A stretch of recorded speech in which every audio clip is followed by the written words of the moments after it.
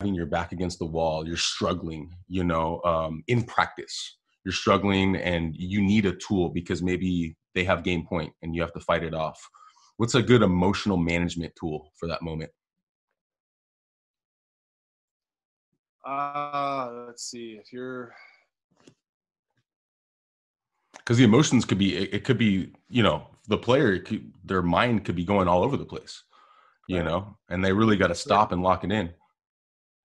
most of the time, how I coach it is I say essentially, play like I don't know if you remember Jimmy Nichols at all. Do you Of remember him at course. all? Yeah, of course. Stall. Like just stall. Like go. If you need that extra moment, a ref is going to recognize that. They're not an idiot, and Right. they're going to be like, okay, this is a big point, and you go and you shake the line, or you go clean your glasses off, or for girls, redo their hair, kind of a thing, or their whatnot. And during that moment, what's going on in the mind? Is it just slowing down, or is it like Yeah, preparing? it's slowing everything down and going, okay, you recognize the gravity of the moment. Your mind is racing. You really want to side out, obviously, to tie it up at 20 all or something like that. And you're thinking about 50 things instead of just, okay, I got to get to my, do the best job I can here and focus on pass first. Okay, so I go shake the line, I take some deep breaths, come back, settle in, focus into the serve, whistle's blown, I'm back into where I need to be. Where versus, and I've done this, you've probably done this, everyone's probably done this at some point in time, and I have a lot of gals that do this, and I don't want to say I yell at them, but I take them to task a little bit, which is as soon as the play's over, they're practically sprinting back to their spot, and you're like, why are you? Is there a need to sprint back? The score's 2019, or even worse, you've given up 3 points. You're now speeding it up, and I tell them all the time, when you're scoring the points, speed it up. Run back to the service line, get it Momentum. going. Yeah, Yeah. boom, boom, boom, boom, boom, get it going. If you're losing those points, then it's all about slowing things down, try and get the momentum away from them, whatever it is that's going on in your head or your partner's head. Um, that's to me, it's key in volleyball, because there are the stoppages, and soccer would be totally different, where the play is just constantly going. You can't take 10-second break, otherwise you just screwed your team, or could have screwed your team. So that piece in volleyball and beach volleyball, I think, is tough for some people to get their heads around. But understanding that there is momentum, but it can be shifted real easily by stalling or speeding up, and allowing your brain to slow the game down and slow your thoughts in your head to be more focused on what you need to accomplish in that infinitesimal moment rather than big picture. And that's another one too, where focus on the small, not the big. As soon as you Right. focus on the big picture, you're usually going to lose, or you're going to give up a point. And that helps you stay in the moment more too. I believe, yes, absolutely. And this is coming to my mind right now. I don't have this written down, but I'm curious how you did this as a player and now as a coach. How do you use the stoppage time? There's about 10 seconds between every play. So I'm assuming that you use it to visualize the next play. But do you do any reflection on what just happened? Yeah, we have a sports psychologist, and he talks about it, and it's kind of a psychological flow, of you're prepped for the point. And there's kind of like 4 points, and it's a circle, but there's 4 points to the circle. You're prepped for the point. The play happens. That's kind of the first. Play ends. You quickly kind of review it in your brain to the next point. Um, Look at what you need. Did you do everything right? Did you do it wrong? Do you need to change something? Whatever that is, and then kind of flush it. Okay, I know what I need to accomplish here. Time for the next point. We're back to point, to 12 o'clock, and then we do it again. 3, 6, 9, 12. 3, 6, 9, 12. And to me, that's what every time I was a player, I reflected on that last play for that, 3 to 7 seconds of what happened. Is there something I need to review and change? Is there something that that went perfectly? Did they do something that was just great? And that's kind of that instantaneous 3 second, 5 second, 7 second. Figure out what happened. Figure if there needs to be a change, and then either enact the change or keep doing what you're doing. If it's working, don't change anything. Kind of thought process. Cool. So yes, that 3 to 7 second. Meanwhile, you're walking around and clearing the court. Yeah. Or whatever. Yeah. Yeah. I feel like a lot of kids don't quite know how to utilize that time, because if you add up all that stoppage time in a match, that's a long time. Oh, yeah. You know, and so I think it's really important to utilize that time with a little reflection, like you're saying, but a lot of visualization about what's coming next. And I like how you were one of maybe the best passer in the world for that time that you were playing. And I love how you said one pass, like those little keywords that come into our mind, like really make a difference of how we're going to execute what we wanted to get done. And so are there any other keywords that come to mind? Quick ones like that. One pass, like move your feet, one pass. Yeah. Let's see. For me, get your point preparation. Take a look. Like when I'm attacking, taking my look.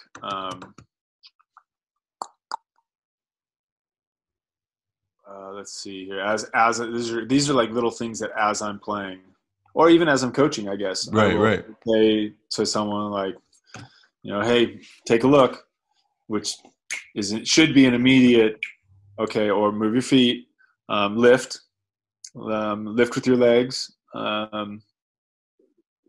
don't swing your arms. That's more of a negative one. But if someone's jang or something like that. So we've come up with a lot of those little, I think they're kind of mostly universal for the most part.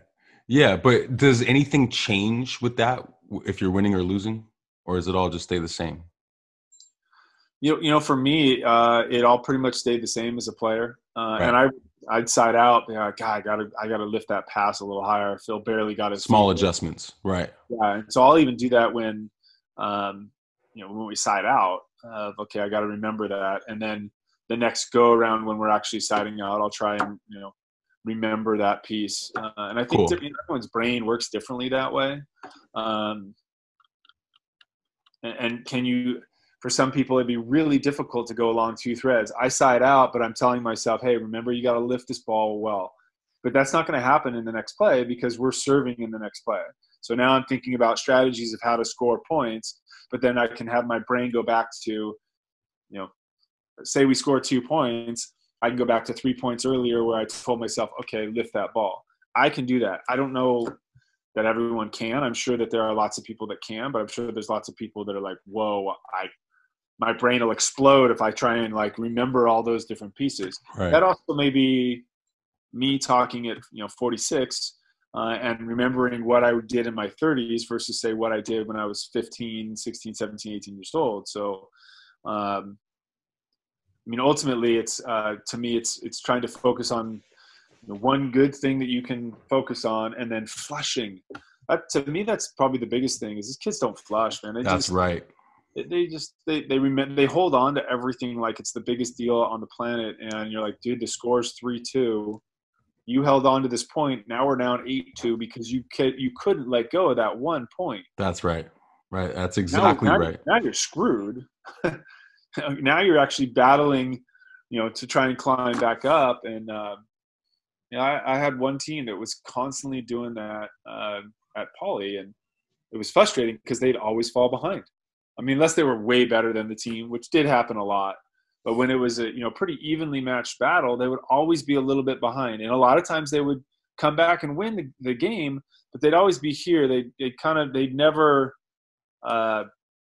just take it here and then be here and then just keep going here, because they would remember something would happen and they would be focused on that for 2-3. It would affect them for 2-3 points. And so they'd always keep falling behind instead of going ahead. Flushing. I love that. Flush whatever just happened. And to me, that means take a deep breath and come back to the technical stuff. right? I mean, is that what kind of you did?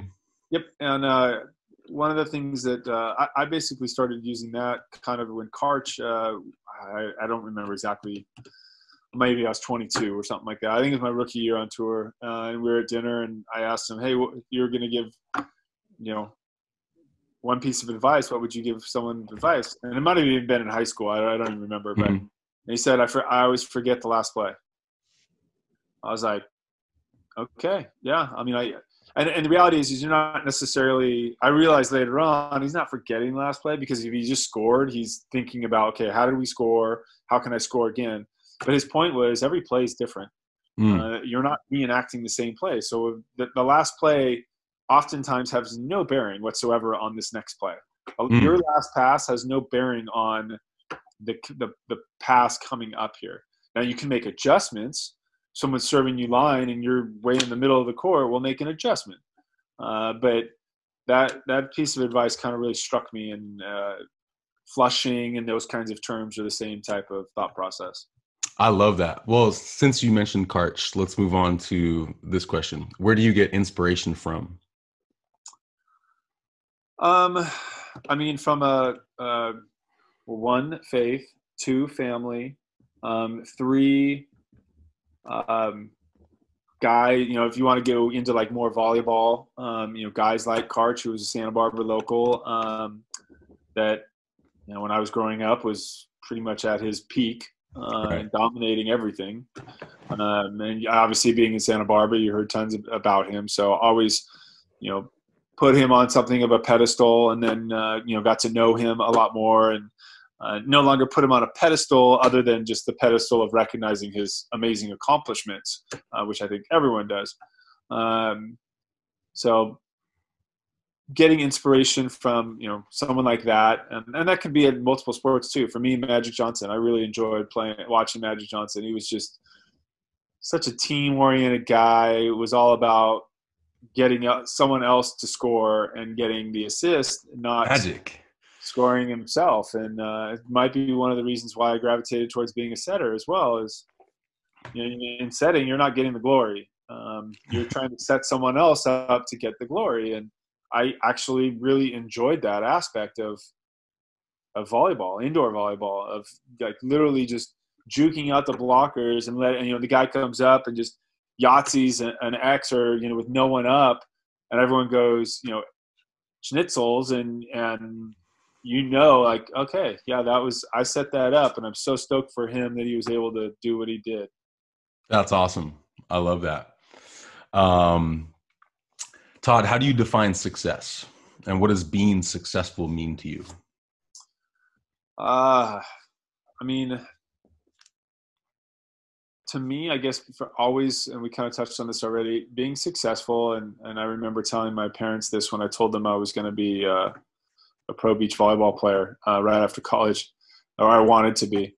And they said, okay, well, what does that mean? I said, well, I'm going to give myself 3 years to be successful.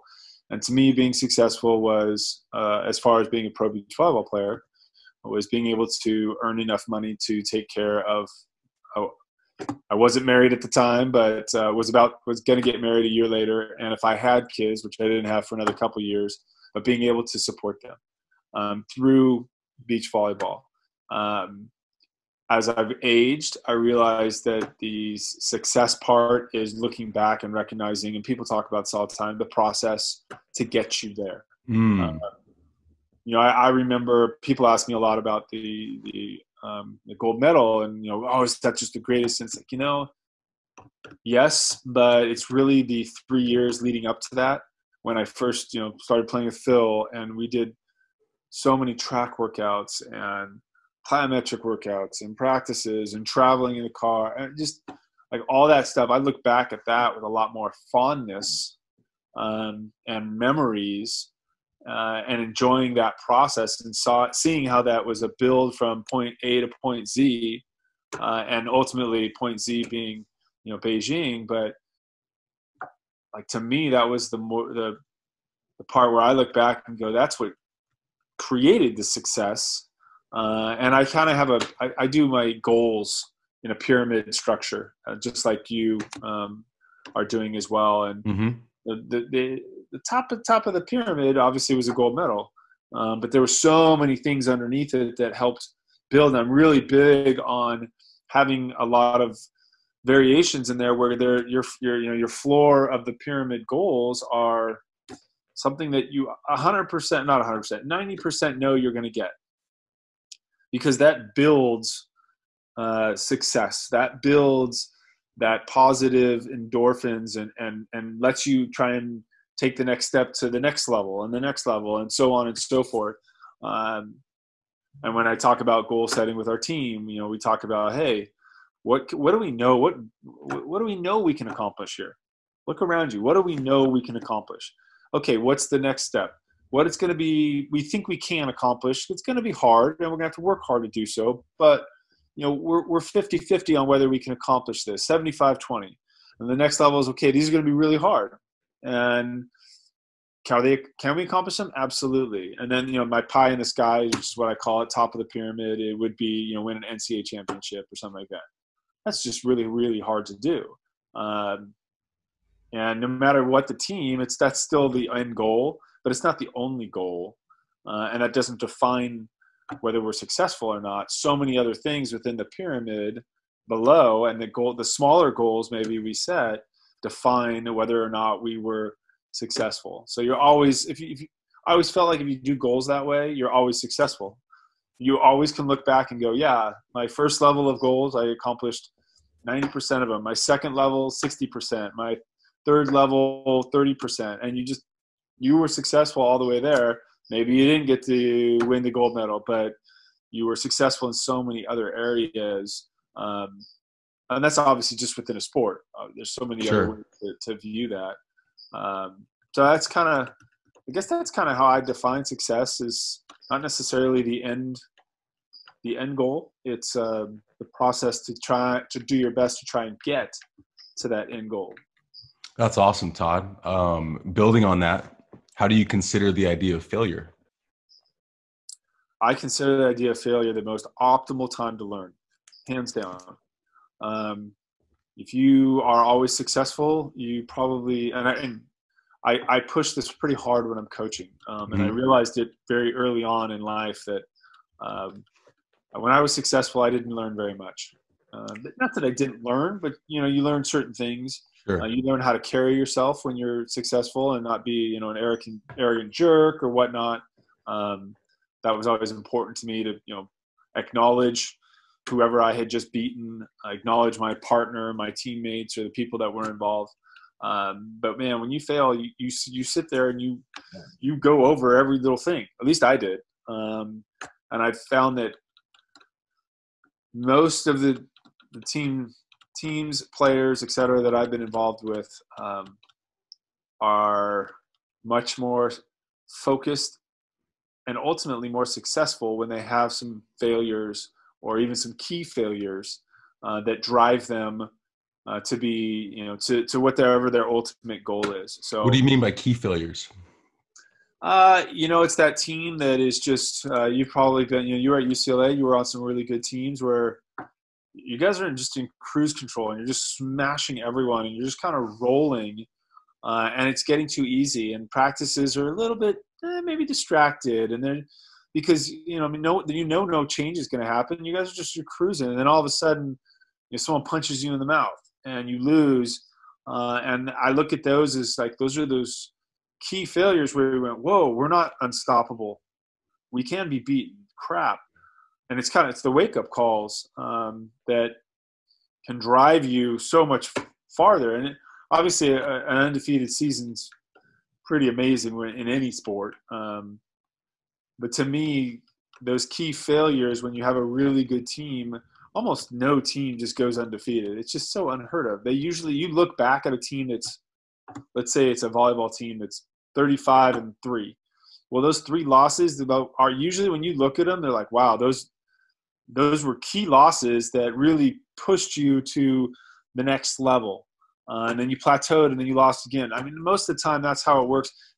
Not thinking about injuries and whatnot, but even injuries. You get someone, key injury happens to your stud outside hitter, you lose. It's like, whoa, we're really dependent. We got to make sure that guy's healthy and taking care of himself.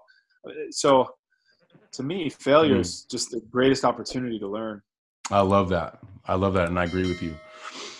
Awesome. I have a few more questions, but these are a little bit shorter. If we could popcorn these ones, that'd be cool. What are the most successful habits that you do on a consistent basis? Uh,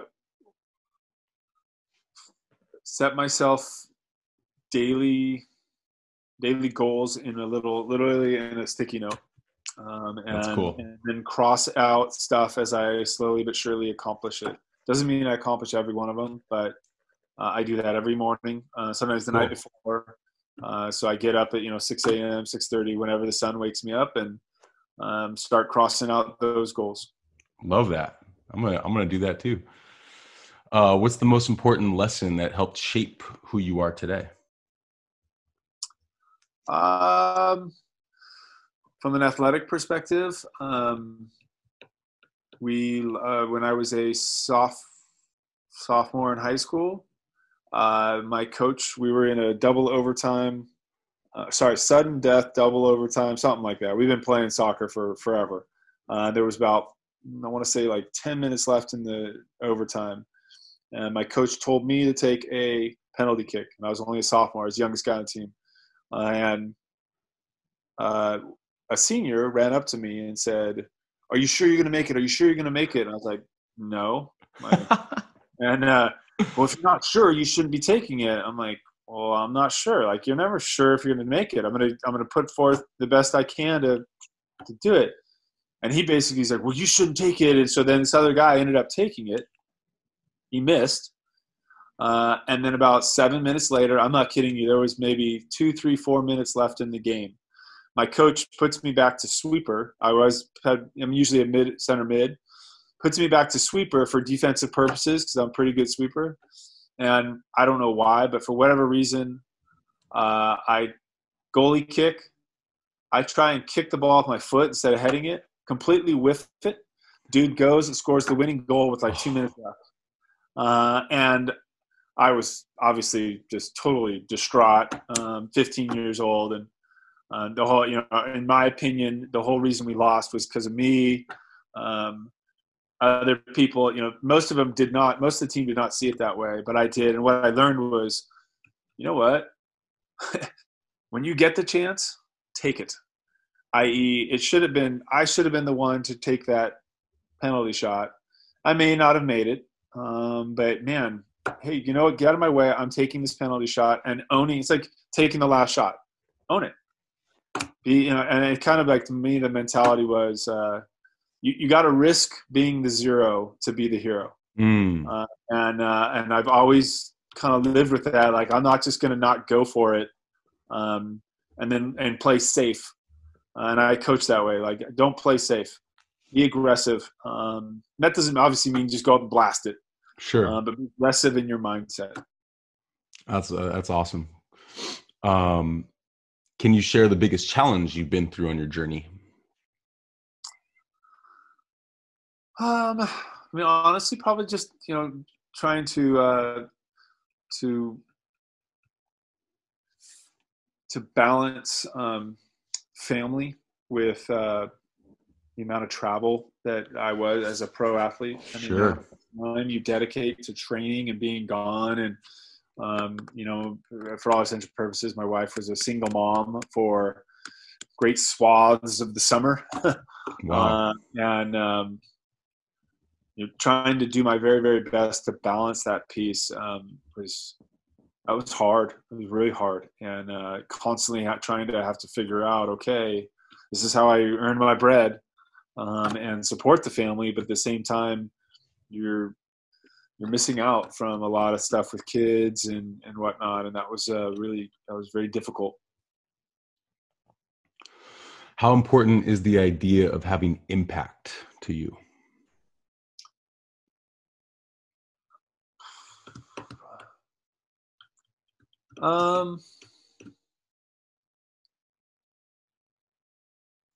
Honestly, I don't know that it's not really that.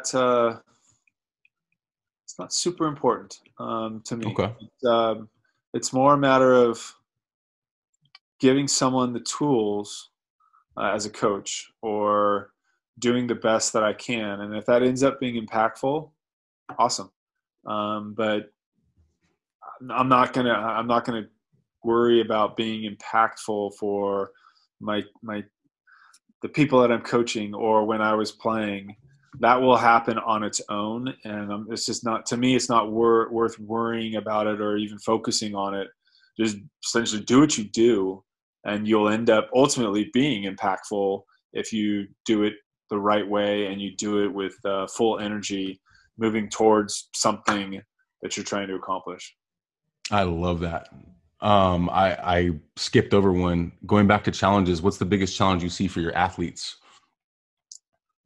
In today's day and age, hands down, just the the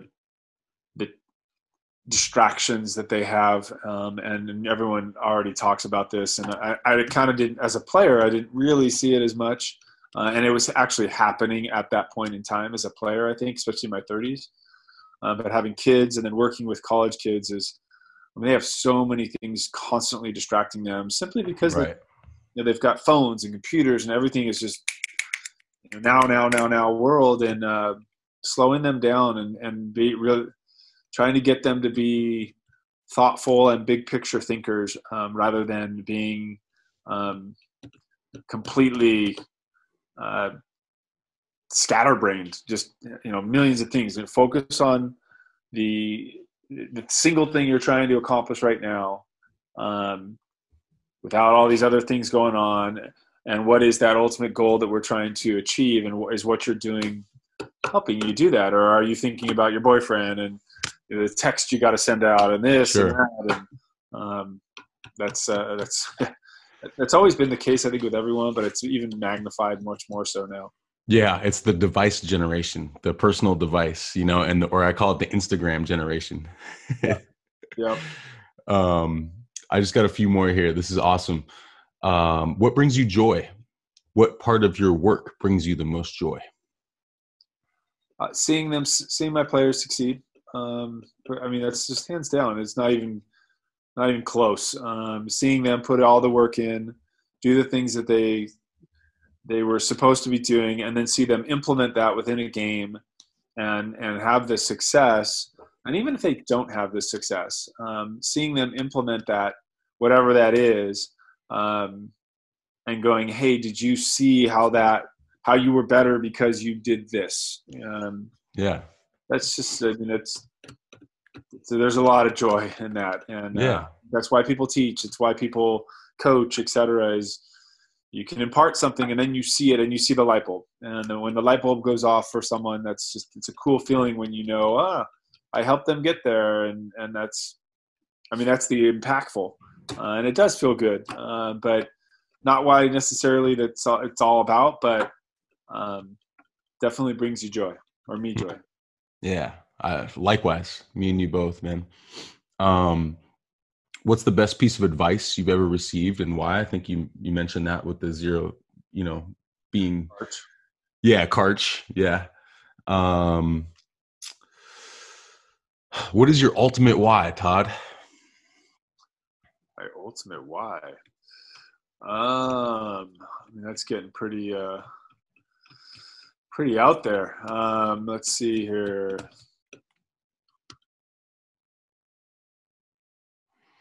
I don't know that I've really pondered that thought a whole hell of a lot. There are times where I pondered, why can't we all just get along type of stuff, like kind of more worldly thoughts. But I also recognize why we don't. That was actually one of the cool things about the Olympics, is when you are in the, or at least for me, when I walked into the opening ceremonies in the Bird's Nest in Beijing, was seeing so many countries there whose athletes were there to compete against one another, but their politicians were at war, and still being able to kind of, hug and congratulate and, really kind of a focus on a competitive spirit in sport, which is the Olympic spirit, and getting past all the other stuff that is going on within their countries, whatever those were. That was it was actually very impactful for me. When, wow, this is what they talk about when they say the Olympic spirit. I get it now. And it was pretty neat, actually. Wow, one of the best answers I've ever heard to that. That's beautiful. Looking back on your journey, is there anything you wish you could change, and why? I mean, lots of things I wish I could change, but most of them are pretty small. Okay. I mean, the reality is to me, you're the sum of your parts, and if you change lots of things, then if you change any big things, you're not going to be who you are. And I guess if you don't like who you are, then yeah, you might want to go back and change some things. I like who I am. I think I'm a good person this is my own viewpoint of myself, but I think I'm a good person who's trying to do the best they can and help others out, whether that's within coaching or, family or friends or whatever that is. So I can't say that there's anything massive that I would go back and change, because I don't know. I like where I'm at right now, and Cool. I don't know how that would change that. And so it would be, yes, there's some terrible things that have happened that I'd love to change, but would I be the same person now? Cool. That's great. So my next question is about the pyramids, but rather than talk about these pyramids, I actually am curious about your foundation to your pyramid. And because you said you have your own pyramid, and right? It's more of a goals pyramid, yeah. Goals pyramid. That's cool. So can you just give me an idea of what you have on your foundation? It could just be off top of your head, but like for example, as a player, I used to do simple things, for ABP, for example. The bottom of the pyramid would just be I want to, let's see, in 2006, like Phil and I were pretty good, obviously. We were just gotten together, but and I was like, okay, I want to get a ninth or better to start the season off. Or at some point in time, get a ninth or better. Then I want to attain a fifth, and then I want to attain this. And then as I went up through the pyramid, it would be, I want to make 8 out of 12 semifinals. Then as you move up another step, I want to make 6 finals. very specific. Very specific, yes. They weren't just like, there were a lot of them. I had tons of them. I had literally lists. So it was. I viewed it in my own brain as in a pyramid, but it was literally like tier 1, tier 2, tier 3, moving up. And they were just tier 1 goals. There was a lot of them. And the top of the pyramid obviously was just whatever. For 2008, obviously would have been Olympic gold. Tier 2 would have been make the Olympics or make a medal at the Olympics, make the Olympics kind of stuff. Cool. So I've just found that's the same reason I do daily stuff. If I have 7, 8 things I want to do today, I've got them all written down. And then when I'm done, I cross them out. And sometimes they go to the next day just because sometimes it just takes too long. Whatever that is, whether it's mowing the lawn and I thought it would take me 5 minutes and it took me 20 minutes for whatever reason. You only have a certain amount of time in the day. Sure. So trying to get those things done, but I've always found that really gives me a sense of accomplishment. Cool. So I was inspired to make my own pyramid based on John Wooden's and based on my idea of my top of my pyramid and I suggest that to other athletes and other people. I think everyone should make their own pyramid of what they're trying to achieve. Would you suggest that as well? Absolutely. And I think, I do it with goals, but I do think you can do it with lots and lots of things. What kind of person do you want to be? Right. And how are you to get that, to be that person? That's great. Okay. Last question. All right. Having achieved the peak of athletic achievement, winning the gold medal, what does fulfillment mean to you? Talk to me about winning gold. Fulfillment nowadays for me is helping, probably more than anything else, helping others. And I Mm. think that's why I've kind of always gravitated towards that anyways. I've always enjoyed coaching and teaching others, but helping others accomplish what they want to accomplish their own goals. It's obviously what you're doing as well as a coach and a club director, um, is really trying to help club gals reach whatever goals they, maybe that's college, maybe that's pro, maybe it's Olympics, maybe it's just making your high school team. I mean, that is the reality of some, the pinnacle of some gals' goals in the sport. And it might be the reality too. And that's kind of where I try, and as a coach, a lot of times come in and try and be a little bit of a reality check on that as well. If I get and I remember Carrie Walsh and I differed on this all the time. And she's like, it shouldn't matter if you're 4'2", you could still go out and win a gold medal. I'm like, no, like that's what you're going to be unsuccessful in that. Not to say that you can't have that as your goal, but so having a reality as well and trying to get them to be realistic with what they can accomplish, but still having goals that are maybe unrealistic. Because I think those drive you to maybe be better than you ever thought you could be. Goal, what exactly did you want to talk about in terms of gold?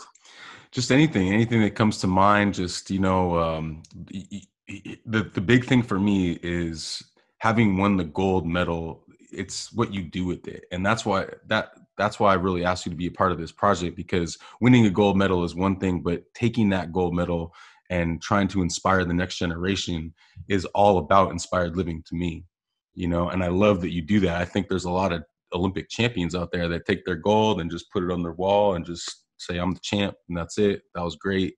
But the fact that you've taken that and you're continuing to be a part of the game, you're continuing to, grow the game through coaching. And, to me, that's what it's all about. So I was just kind of curious if you could just talk a little bit about that experience of the joy of the fulfillment and taking that and transferring it over to the next generation through coaching.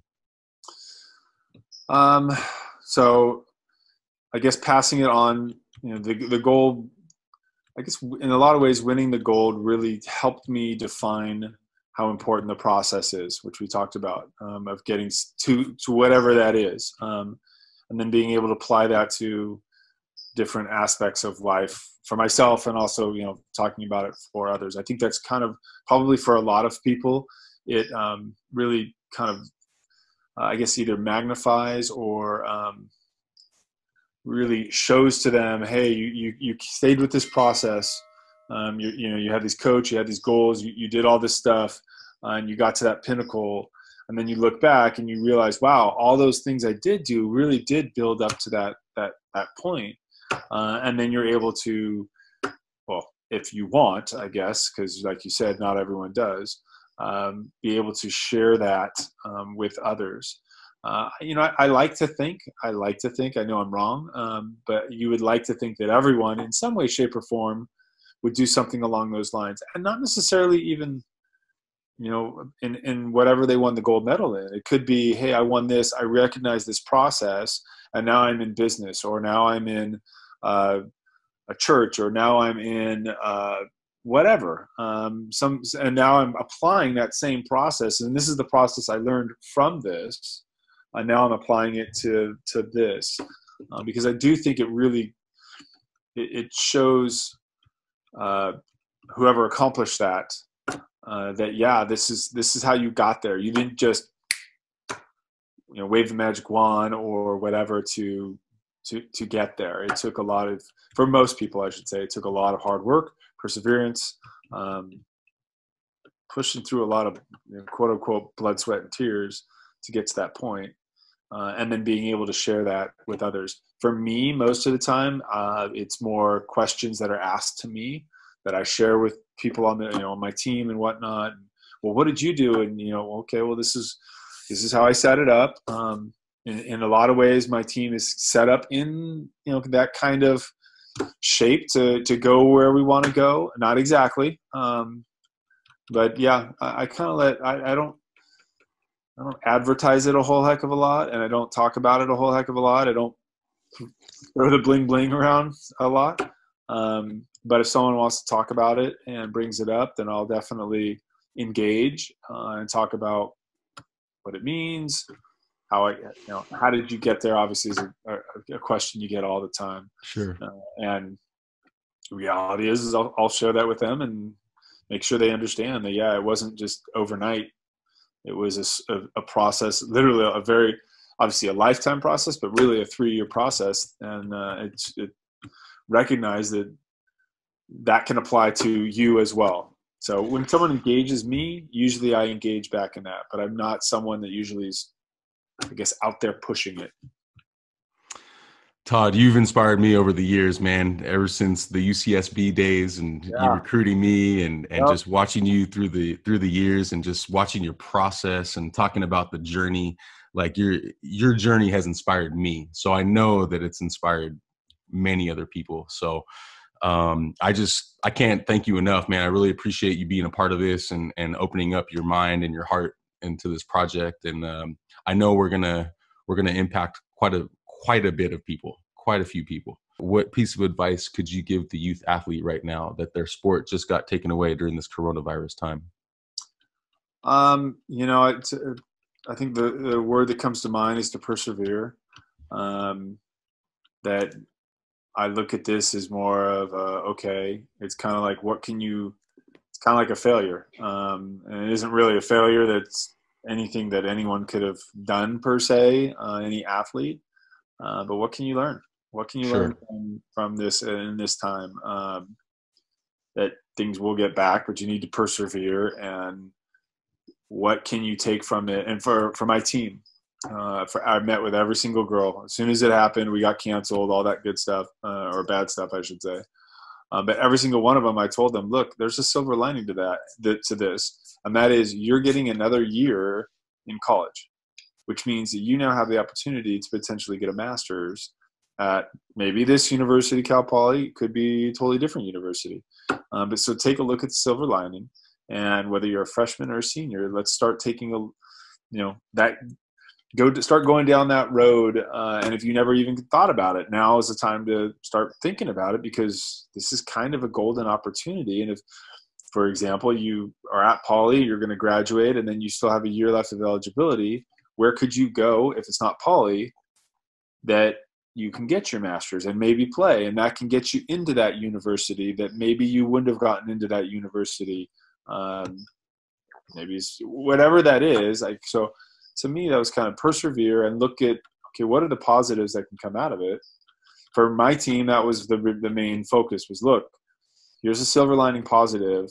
Let's move forward each individual and see where that can take them. Should I have one girl who redshirted last year, is getting this year back, literally came in with like 90 units. So came in as a junior. I'm like, you could practically get your PhD if you so desired. Like, so there small little silver linings there. And you got to persevere to get to those, because those will help you in the long run. And you said they should be learning, like what specifically should they be learning? Should they be doing their, touches on the ball? Should they be watching video, listening to podcasts, anything like that? Anything specific? I would say all of the above as they are able to, because obviously touching the ball, they can do little touches by themselves, but they can't, some people don't have the ability to, or they don't have a pepper partner, or, they can hit a ball against a wall type of stuff, but there's only so many things you can do. I'm big into mental imagery, and so go through matches in your head. Just sit down and close your eyes and spend 10 minutes resting your eyes and literally go through a match in your head versus your partner. You and I are playing, Stein and Dane, and what are we doing? What's our strategy? Okay, where are we serving? All right, and just think it through and try and kind of almost feel it. Awesome. All right, Todd, appreciate your time. Thank you so much. And we'll talk to you soon. Aaron, thank you. Take care and keep me posted. Hey, thank you so much, Todd. All right, man. All right. Bye. This episode is brought to you by DAF Global. If you're looking to start a podcast, or you have a podcast and you're looking for editing services, hit up my guys, Oliver and Garrett at DAF Global. They're awesome. They help me with this podcast, and they take care of all kinds of different services like editing and audio enhancement, and they're great to work with. They're also offering a 10% discount to all Within the Game listeners. So hit my guys up at DAF Global on Instagram and also on their website, www.dafglobal.co.uk.